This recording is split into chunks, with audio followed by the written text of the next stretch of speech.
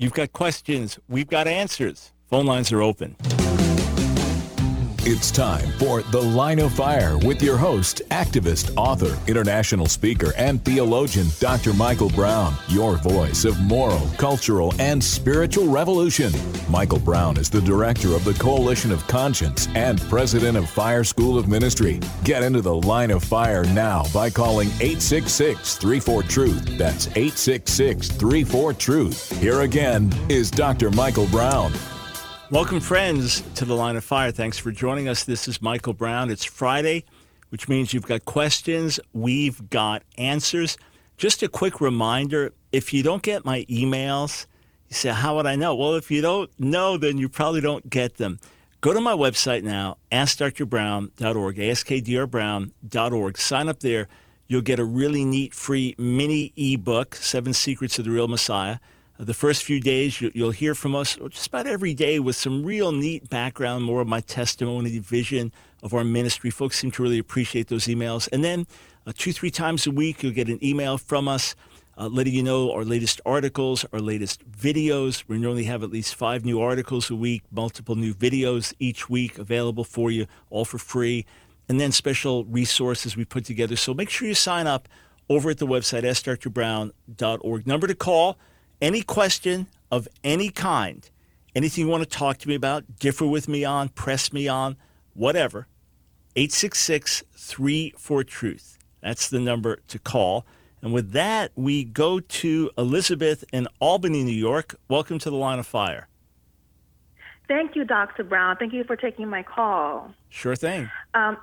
So I am a single woman in her 30s, and I've been lately researching and studying about Christian marriage and what is the ideal Christian marriage. Mm-hmm. And I've come across some concepts or interpretations of the Bible that I find disturbing. So one of them being the concept of wife discipline and whether the Bible promotes or allows for wife discipline. Mm-hmm. And to what extent can the husband enforce his authority? And I am basing this on 1 Corinthians 9-10, where it talks about the woman being made for the man, and the man, not being made for the woman, and that the husband has, the woman, the wife, should have a symbol of authority on her head because of the angel. And I'm also basing it on Ephesians 5:23, where it talks about the husband being the head of the wife. Now, I've also heard that, so people would say, just like other authorities, such as like the government, the church, our employers, they, of course, enforce discipline when, employees misbehave or there's a behavior issue. Because the Bible says the husband is the authority of his wife, he too can, quote unquote, discipline her if, she doesn't obey or break house rules. And just one more thing, there's even this really disturbing movement within the church called Christian, quote unquote, I put in quotes, but I don't think it is Christian, but Christian domestic discipline, which says that the Bible even allows the husband to corporally punish his wife, just like, you would punish a child. And this stems to come from people, and this is not everyone who believes in patriarchy, of course, but people who believe this tend to be those who believe in biblical patriarchy, where the husband is essentially the lawgiver, judge, and punisher in the household.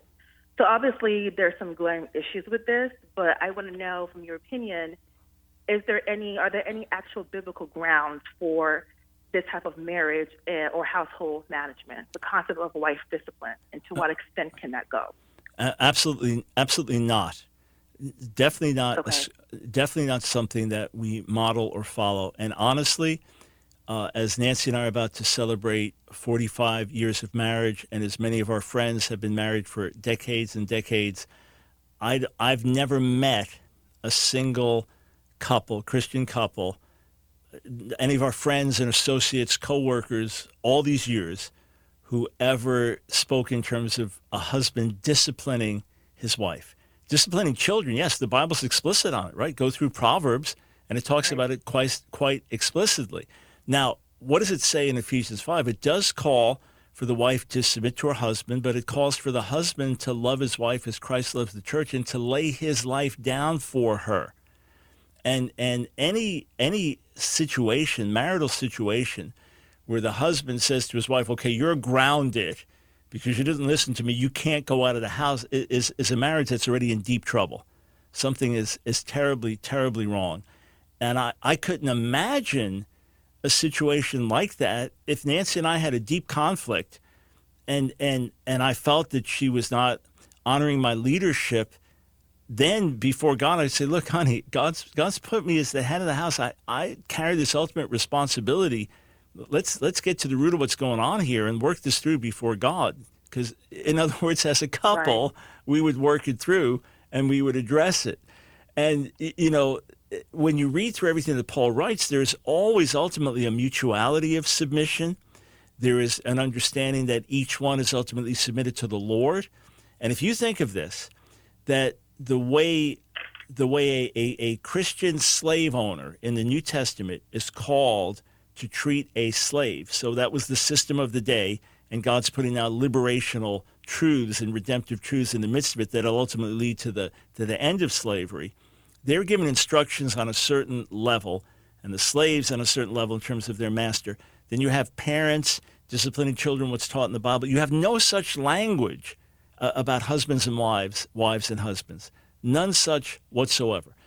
And if there's a marriage situation, like you as a single woman, if your husband said, well, no, I agree with that disciplining thing, and there might have to be a time to discipline a wife, that's not the marriage you want.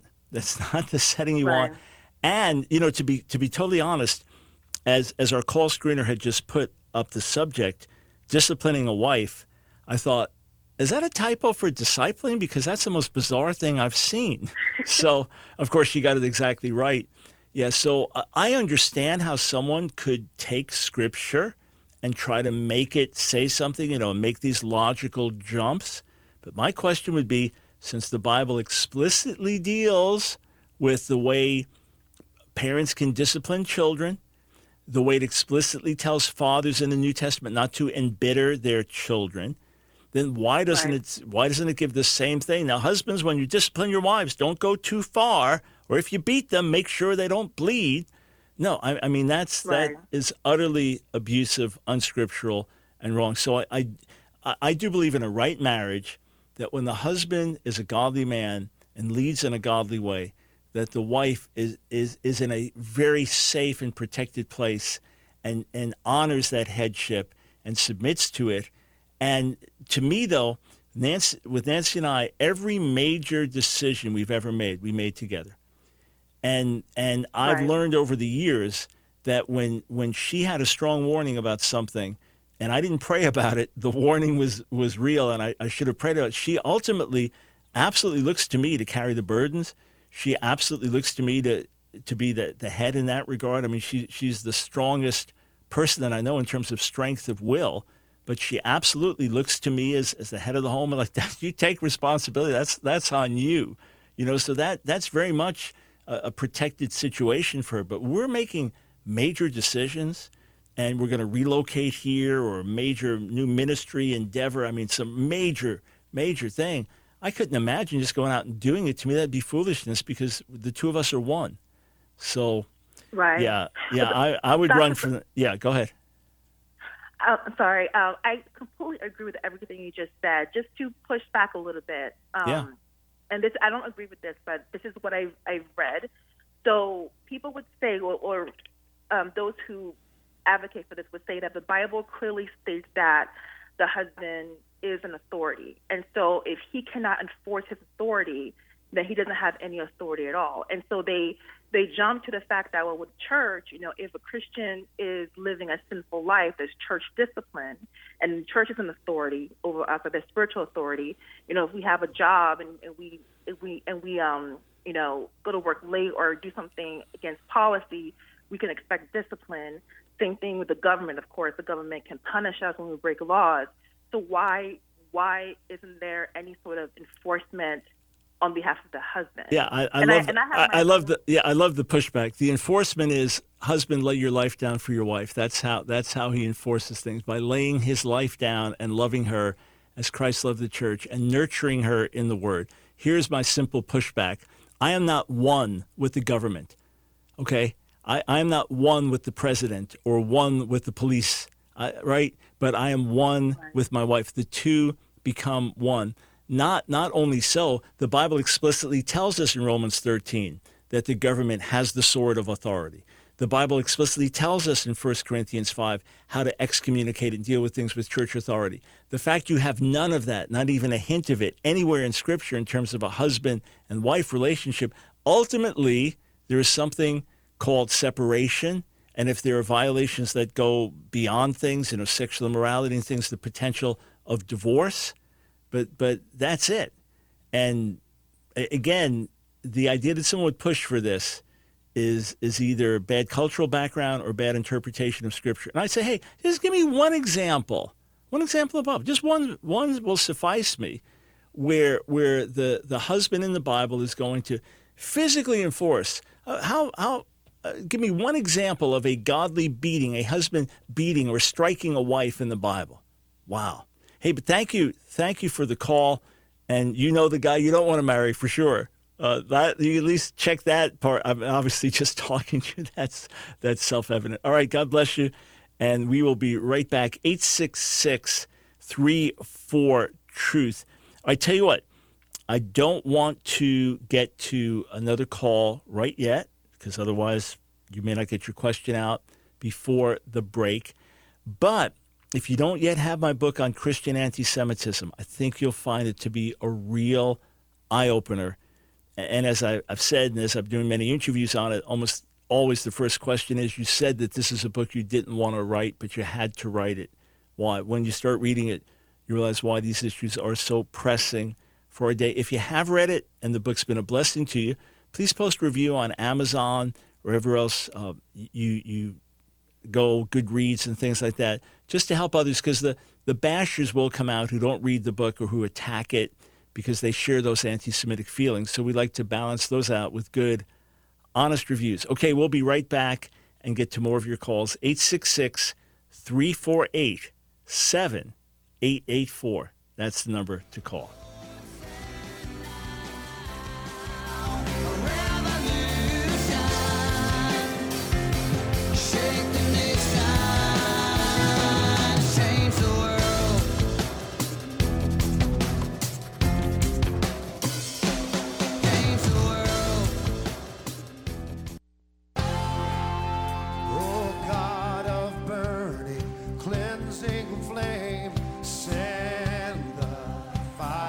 It's The Line of Fire with your host, Dr. Michael Brown, your voice of moral, cultural, and spiritual revolution. Here again is Dr. Michael Brown.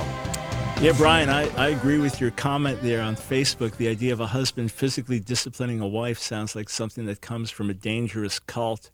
Absolutely. Hey, welcome to The Line of Fire, 866-34-TRUTH. You've got questions, we've got answers. We go to another Elizabeth, Cape Cod, Massachusetts. Welcome to The Line of Fire.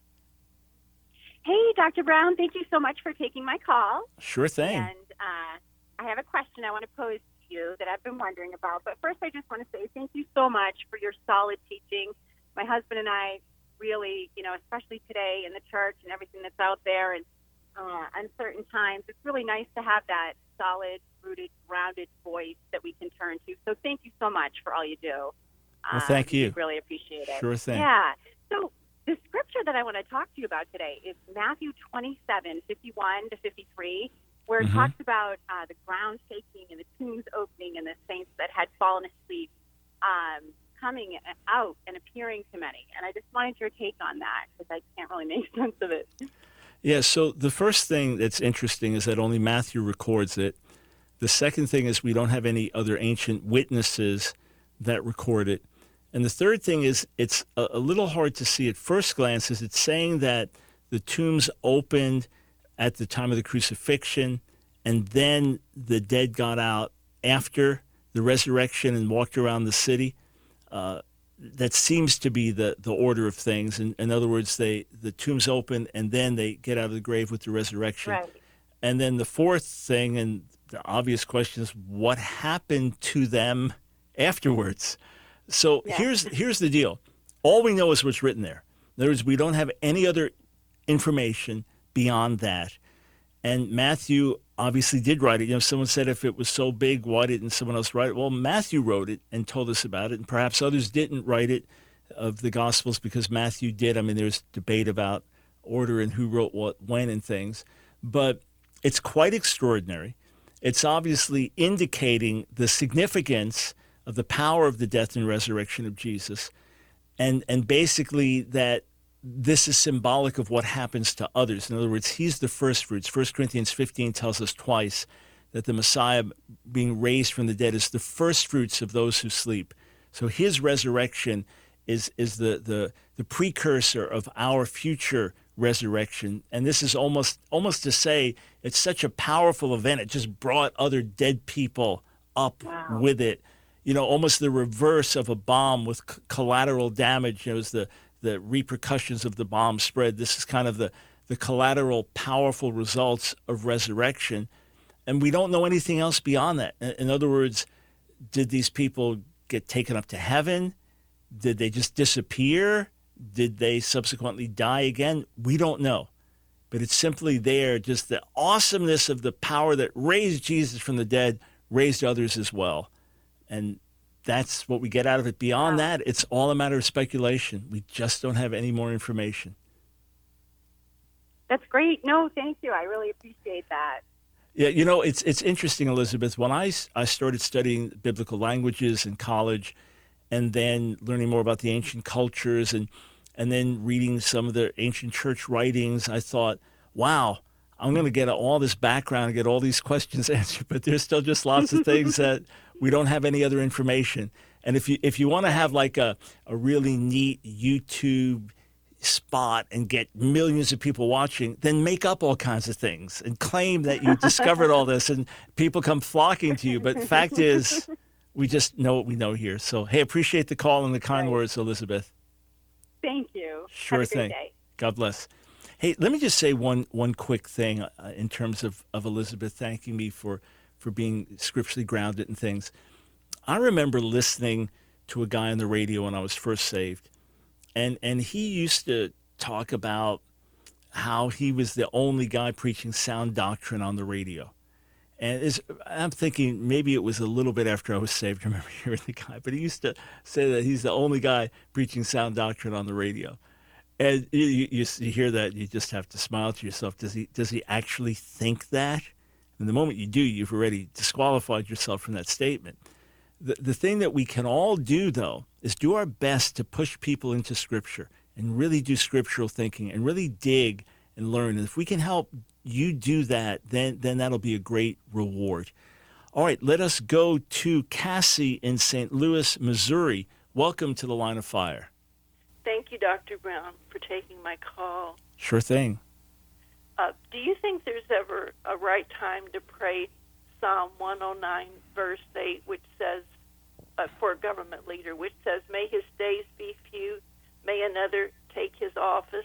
I think that verse 8 is okay to pray, but the issue I have with it is that the remaining verses in the rest of the psalm are asking for, I think, horrible things to happen that I wouldn't want for my worst enemies, such as children be fatherless, wife a widow, children wandering about begging, creditors seizing everything, and so on.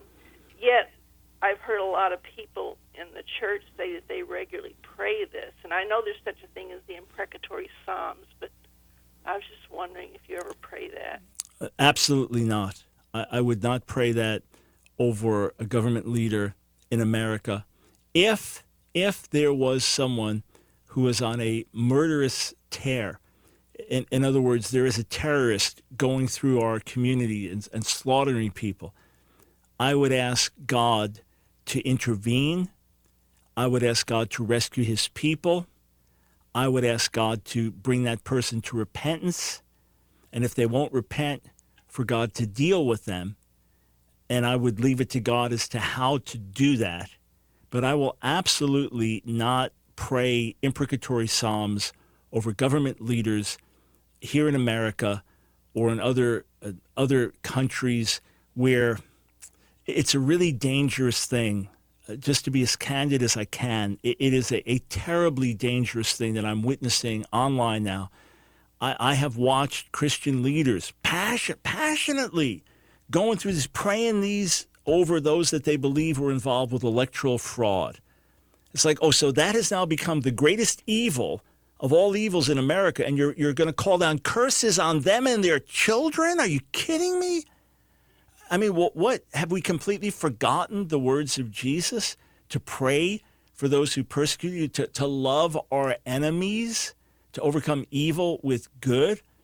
So the use of the imprecatory psalms in general opens up all kinds of issues for the very reasons you said, because you don't just pray that one verse. In other words, if you can't pray the verses that follow and pray for all kinds of horrific judgments to come on the future generations, if you can't pray that with a clean conscience before God, you better not just pull out that one verse. And it's us playing God. What about the people that looked at Donald Trump and felt that his leadership style was terribly destructive, and therefore were praying that prayer about him and his children? Or those that thought that George Bush got us involved in a bad war in Iraq, so we're going to pray that prayer for him. Or those who thought that Barack Obama was a divisive leader, pray that prayer over him. I mean, wow. It is so contrary to the spirit of what Jesus taught. And instead, what Paul says, and he writes, remember, Cassie, he writes at a time when you have men like Nero as leaders of Rome. And in Romans 13, meant to be applied at times like that. And he says in Romans 13 that they are authorities that are placed by God in power. In other words, that there's no authority outside of God. So their role is to do good. They often do evil. So that's why you pray for them. 1 Timothy 2, what does he say? Pray for them to be saved and come to the knowledge of the truth.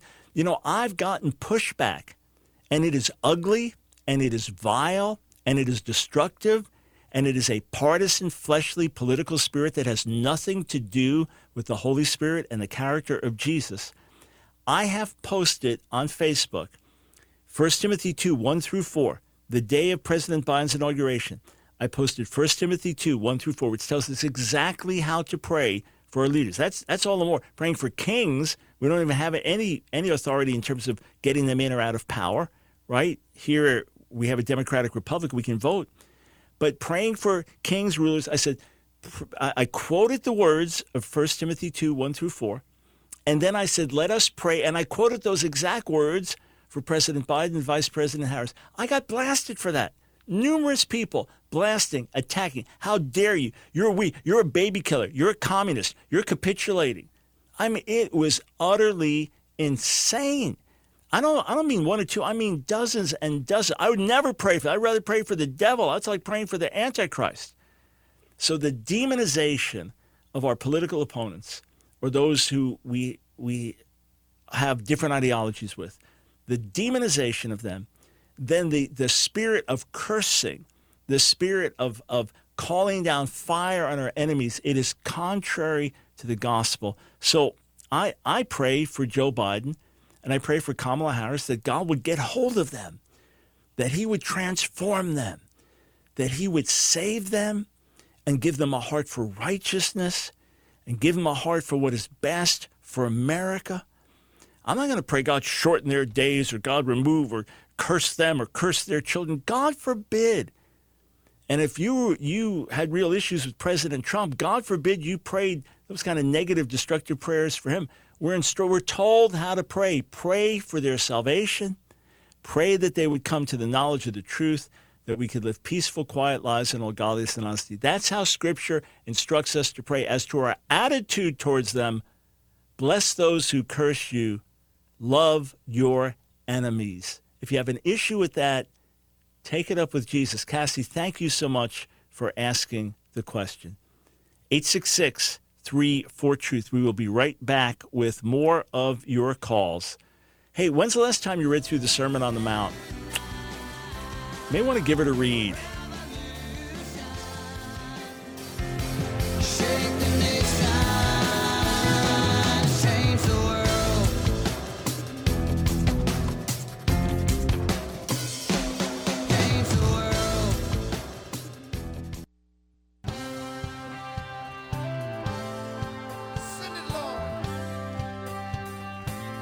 It's The Line of Fire with your host, Dr. Michael Brown. Get into the Line of Fire now by calling 866-34-TRUTH. Here again is Dr. Michael Brown.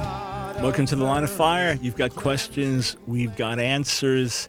Let me read scripture to you, Matthew 5, beginning in verse 43, the words of our Savior.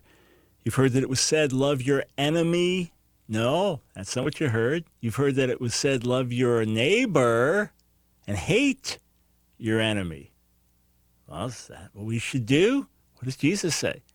But I tell you, love your neighbor. No, he doesn't. He says, love your enemy. Love your enemies and pray for those who persecute you. How do you think Saul of Tarsus, who was a real bad guy, how do you think he became the mightiest apostle? Certainly there was prayer for him. I tell you, love your enemies and pray for those who persecute you, that you may be children of your Father in heaven. He causes his sun to rise on the evil and the good and sends rain on the righteous and the unrighteous. If you love those who love you, what reward will you get? Not even the tax collectors doing that? And if you greet only your own people, what are you doing more than others? Do not even pagans do that? Be perfect, therefore, as your heavenly Father is perfect. Our heart attitude should be one of great love, even for those who are our enemies, so that if you cut us, we bleed love. Let the world see that, our love one for another, and our love even for our enemies. All right, let's go to Lucas in Darien Springs, Florida. Welcome to the Line of Fire. Hey, Dr. Brown. Thanks for taking my call. Sure thing. So I've been doing a study on how confession of sins was done throughout the scriptures, and I've been looking at what was instructed to the people of Israel in the law of Moses. And one passage that stands out is Leviticus 16:21, talking about Yom Kippur, the Day of Atonement, how the high priest was instructed to confess over the goat that would be sent into the wilderness basically all the sins of the children of Israel. So do you know whether the priests, they would make a record of the sins confessed whenever members of the community would bring a sacrifice for sins, as outlined in passages such as Numbers 5:5-8? Would they keep a record for the Yom Kippur confession, or was it done some other way? And also, what do you think is the most direct New Covenant tie-in to that? Yeah, I appreciate the question. There's no evidence that there was a record of sins kept and that annually they would now confess all of those. And that would have been obviously quite a long confession. The best we understand, it was generic. And then what has been preserved and developed over the centuries in the synagogue is a very comprehensive list, just about every imaginable sin. So if you've ever been to a synagogue service, traditional service on Yom Kippur, there are long prayers that you pray for this sin, this sin, this sin, this sin, this. I mean, you cover a whole gamut of things to cover the nation. So that's the best we can understand, that these things would have been confessed generically, and then it got into longer and longer lists as prayers would develop over a period of time. The principles, though, of confession are important. We have in the book of Proverbs where it teaches that whoever covers his sins will not prosper, but whoever confesses and forsakes them will have mercy. We know that when we pray according to the Lord's Prayer, we're asking God to forgive us for our sins, also called debts. So there is that, making that known to God. We do know that in 1 John 1 specifically, it says if we confess our sins, he's faithful and just to forgive us our sins and cleanse us from all unrighteousness in 1 John 1:9. And that verse is ongoing in the Greek. In other words, it's not the confession of sin for salvation, but rather the confession of sin for cleansing, for washing on a relational level. You know, we do have the Pharisee and the tax collector in Luke 18, where the tax collector can't even raise his head and just says, God, have mercy on me, a sinner. So you have those types of confessions. But generically, 1 John 1:9 is the ongoing cleansing of our lives. So there's the coming to God, recognizing I'm a sinner, asking for mercy, being saved by grace, and now relationally, just like with a husband and wife, if there's something wrong, you fix it and get it right. Relationally, if we confess our sins, he's faithful and just to forgive us our sins, cleanse us from all unrighteousness. If we say we haven't sinned, we make God into a liar, and the truth isn't in us. So that would be a New Testament parallel. But in terms of the annual atoning forgiveness. Hebrews is clear. We have the once for all atonement through the cross. Awesome. Yeah, great insight. Thank you. All right. Thank you for the question. 866-34-TRUTH. We go to Ryan in San Diego, California. Welcome to the Line of Fire. Thank you, Dr. Brown. First of all, I would like to say how much I appreciate your ministering in the spirit of power, love, and a sound mind. And also wanted to say that in the same way that many people cursed Jesus and then later came back and cried out to salvation, I do believe that many people who have been speaking evil against you and your ministry, I believe that when the dust settles, many of them are actually going to come to your ministry to receive truth and healing. So I just want to say thank you and bless you in that way. Well, I appreciate that. And, listen, we've all, every one of us at one point in life or another makes a mistake and has to go back to someone and say, hey, I misjudged you, or I acted wrongly. Please forgive me. And I've received so much grace from God over the years, his mercy, as I've had to go back to him, Lord, I blew it, forgive me, or tell my wife or friends, I'm sorry, I blew that, forgive me, that I want to extend that same mercy and grace to others. And look, sometimes people are upset. I've been upset. Nancy tells me something I don't want to hear, and then an hour later, it's like, you're right, thank you. So there are people that are upset with me now because of things I've said either about the President Trump, or things about, things surrounding him or the failed prophecies, and they're upset with me because they love God and they love truth. Yeah, I think they'll be back. And they don't need to grovel. We just move on together. But I do expect that, yeah, because I've had to do the same thing myself, yeah. Yes, sir. So my question is about the Trump prophets, and specifically a reference to the movie The Lion King. In that movie, the main villain was named Scar, and he had a large group of hyenas that were following him because he fed them. And at the end of the movie, when Scar was unable to feed those hyenas anymore, they actually killed him. So as I've read many of these social media comments from so many of these Trump prophet followers, they actually emit that same spirit of a hyena. I'm sure you've gotten lots of those comments as well. And while it was highly possible that Trump would be elected at one point in time, many of those prophets received a lot of praise from these followers. But as many of them recanted those prophecies, the hyenas did start to come out. So my question is, do you believe that the Trump prophets who have yet to repent could possibly be motivated by the fear of their followers in the same way that Scar may have feared the hyenas, and likewise in the same way that Saul feared the people more than God? Yeah, so here are my thoughts. Obviously, you're asking a broad, generic question, and only God knows what's in people's hearts. I always do my best to believe the best about someone unless I have indisputable or clear evidence to the contrary, right? So in terms of someone's motivation or why they do a certain thing, that's what I try to do. If God gives me an insight and that's confirmed factually, great. But otherwise, I do my best to believe the best. So why would someone still be hanging on and still saying, no, you watch something's going to happen in a few days, or by April, Biden's going to be replaced by Trump? Why would they still be hanging on? In my view, if I'm looking at this, believing the best that I can, it wouldn't be so much fear of their followers turning on them, as happened, say, with Jeremiah Johnson or some others when he apologized for prophesying wrongly and repented. It wouldn't be that as much as, one, to say that they're wrong is quite shattering. When you've been that sure that long, to say that you're wrong is very humbling. In 1982, as God began to deal with me that I had left my first love and that scholarship had become an idol in my life, it was very difficult for me to admit to that, because that had been my path for years, and this is now my wisdom and my maturity. Well, there was some wisdom and maturity, but it was really mixed with leaving my first love, and that was the biggest thing, my pride in saying I was wrong. Even getting saved, that was a bigger issue to me than drugs, my pride and having to humble myself and say I was wrong. So I think when you really believe you've heard God, and then you put your whole heart and soul into it, and you feel you've been confirmed in it, to say you're wrong, man, that's shattering. And then with that, if you say you're wrong, perhaps the fear thing is, if I've built up a following here, I'm teaching Jewish apologetics. I'm known for debating rabbis and doing all that. To get up and say, I really haven't understood Messianic prophecy correctly. All my books they're wrong. It's like, what?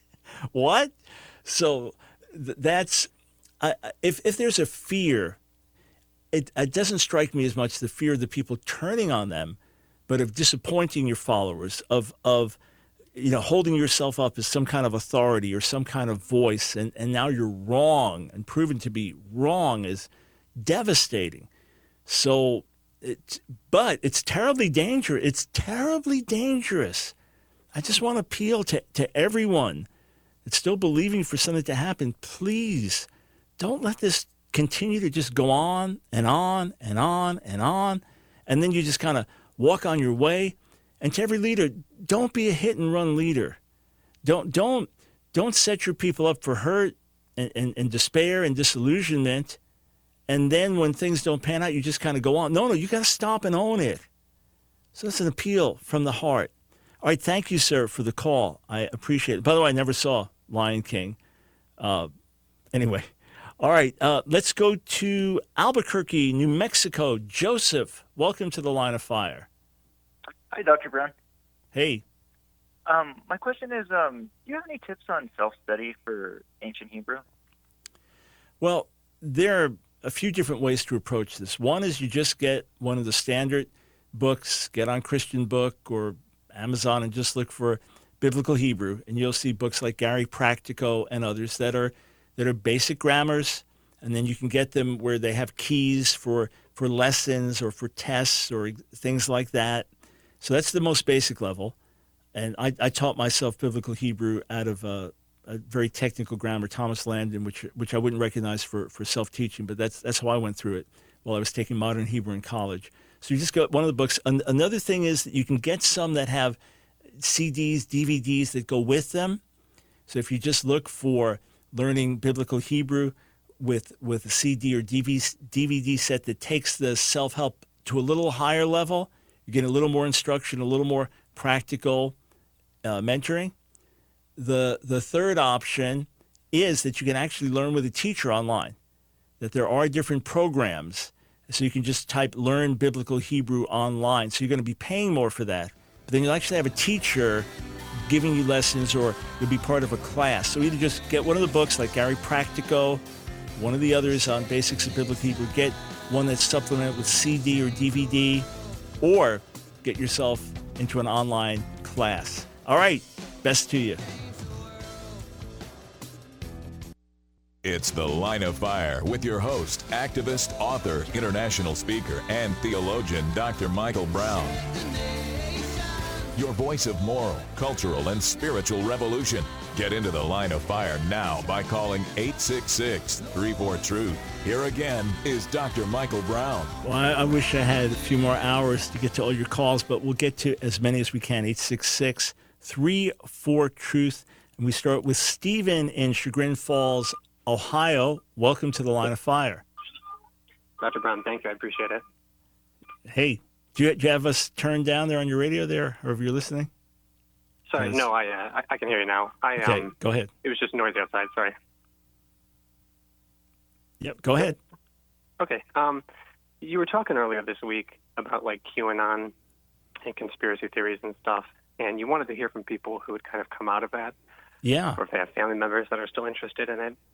And a few years ago, I was like deep in this stuff. I was deep in every conspiracy out there. I didn't believe in all of them, but I was obsessed with trying to figure out like which ones were real and which ones were fake. And I kind of came out of it about a year and a half ago or so, and I figured I could just kind of give a little bit of insight into what drew you in first? Just in short. Obviously, this could be a long conversation, but in short, what drew you in? I'll try to keep it brief. Yeah. I think what kind of draws people in is there's an aspect to it of like having this like secret knowledge. If you read the Book of Enoch, I think like the fallen angels were sharing forbidden knowledge with people, and it's very alluring learning about these things. And I think as Christians, we're creatures of faith. And I think a lot of times these things have very promising,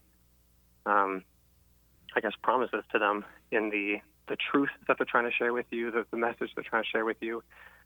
And it definitely, it's addicting. I didn't read the Bible. I wasn't really interested in, I didn't understand having a relationship with God at that time, but having the skeptical mind from being in conspiracies, I applied that to the Bible. I didn't grow up in a church that talked about the spiritual gifts or anything. And then I was 28 years old when I first heard about speaking in tongues and stuff. So I started reading compulsively the New Testament, and instantly I could tell it was real. I was like, these spiritual gifts are real. Scripture is real. God is real. I was like, I need to turn my life around. And I've just been, I compulsively read the New Testament for 8 months straight. And then I think in about 3 months, I read the entire Bible twice through. And I'm definitely a lot more clear-headed these days, but it's important. I've been following you on Twitter and just some of the things you've been talking about this week, and it's a heated conversation. I mean, you bring up QAnon, and it is spicy. I mean, you got families being torn apart over this stuff. Yeah. And at the end of the day, whether we believe in it or not, everyone needs to just calm down. I mean, people need to relax. Well, Stephen, when there's a spirit of fear that's being appealed to and even provoked, when you really believe in the worst possible conspiracy theory, then how can you calm down? And there's no connection to God with it, no faith with it, no peace of heart and mind, no thought of, hey, well, let me just share the gospel with my neighbor. That's something I can do. You are caught up in this other world. So I'm so pleased to hear that the Lord worked in your life and helped you. And the thing that's so sad, when I had Professor James Beverly on with me to talk about his book, QAnon Deception, although I knew it was a real issue and he had devoted months of day and night research to putting this together and writing the book and worked with a team and really did an amazing job on it, what grieved me, shocked me, pained me was the amount of response, pushback from folks following me on social media. Our Facebook page is our biggest by far. And immediately I thought, if I didn't know that this thing was evil and even cult-like, I knew it now, based on the most severe responses. And what I also found that was so painful to see, because I care about these people. I don't know most of them personally, but I care about them. I want to see them blessed and thriving in God, is that, let's say I have a controversial guest on one subject of an issue. People say, hey, Dr. Brown, would you consider having someone else on the other side? Say, yeah, you bet. Oh, it's different with QAnon. The moment I said James Beverly's going to come on and talk about this, I will never listen to you again. You're part of the deep state. You are owned. I'm going somewhere else. Yeah. And the sense, the hypersensitivity to it. So, Stephen, as you've really come to know the Lord, that's the biggest thing, to know Him, to have that intimacy, and then to experience His reality, and for Word to fill your heart and mind. As that happens, we're just not going to go the way of mass deception. Hey, thank you for calling and sharing that. I really, really appreciate it. And listen, friends, no condemnation if you sincerely thought, hey, or this is for justice, or this is to stop child trafficking, or there's evil and corruption. The world is filled with evil and corruption, and Satan is ultimately the conspiratorial leader behind it. And the weapons we have are gospel weapons by which we fight. All right, let us go to Mauricio in Chicago, Illinois. Welcome to the Line of Fire. How are you, Dr. Brown? Thank you for answering this call. So cool what you're doing. I really appreciate it. First and foremost, I've been following you for a couple of while. I've been just immersed with your debates and the sort of topics that you talk about. And so my question is, me being a mature believer, not having years of experience in the faith, and just seeing how someone as passionate as you and just so standing on the truth of God and just seeing your passion for it, how does a mature believer go from, I believe in Christ and I want to give my life to Christ, even if it costs me my own life, just by seeing all the disciples and the persecution that they had to go through? I mean, what could a Christian even expect? and seeing how much, knowledge and schooling that you have, surely it doesn't just take a mature believer to just make that decision. I'm guessing through all your experience, you've come to that realization. My question would be, how does a mature believer get to that sort of mindset? Yeah, I think, Mauricio, it's little decisions we make day by day, and then in the crisis moment, making the right decision. In other words, it's not like you prepare yourself one day, okay, I'm gonna be strong enough if they take me off to prison and torture me that I won't deny the Lord, because in ourselves we'll all fail. Or if they put a gun to my head, I'm going to build up to being strong enough for that to not deny Jesus. So it's every day we make little decisions. We make little decisions to obey, little decisions to honor the Lord, little decisions not to be ashamed of him, little decisions to not compromise our conviction for the sake of convenience. And then that becomes lifestyle. That becomes who you are. And then you have a crisis moment. You're going to be fired from your job and lose the career of your dreams if you hold to your Christian values. I have to hold to my values. See, because you've been making the little decisions. And then when that day comes, you'll be strong. And if you're strong there, there'll be the grace in an even greater test. So it's the day-by-day decisions of obedience, walking intimately with the Lord, where you fall short, being quick to repent, follow the truth where it leads, even if it leads to inconvenient, difficult conclusions. Be determined to follow the truth. And then when there's a crisis moment, you're going to have to leave everything or lose everything following the Lord. You'll make that right decision at that moment because there's been that steady pattern. Conversely, if we compromise a little here, a little there, when the test comes, we'll collapse. In other words, if I can't run a tenth of a mile without collapsing, I'm not going to be able to run a mile on that day. But if I've been working out regularly and pushing myself, then I have to push a little harder. It's there. It's built in. And then we just trust God. We recognize our own weakness in ourselves and lean hard on him. Hey, thank you, sir, for the question. Let's go to Jamal in Albany, New York. Time is short, so dive right in with your question, sir. Hello? Hey, Jamal, you're on the air. Go ahead. I got a question about the prophet Isaiah. The prophet Isaiah, he worshipped Yahweh, right? He worshipped the one true God. Yeah, I pronounce his name Yahweh, but go ahead. Yeah. But I got a question. In the book of Acts, chapter, 28 and 25, Paul is saying that the Holy Ghost was speaking through the prophet Isaiah before he was murdered. Okay. So I got a question because, a lot of people, they believe that Yahweh is a demon and he's not actually God. Who believes that? A lot of people, they believe that he is not the actual God, but that is one of Satan's his supreme names. Yeah, so here's the deal, Jamal. Jesus tells us in John 12 that Isaiah saw him, that Isaiah saw Jesus himself. And the name that you mentioned, Yahweh, you pronounced it differently, but in Hebrew, Yud-He, Vav-He, so in English we'd say YHWH,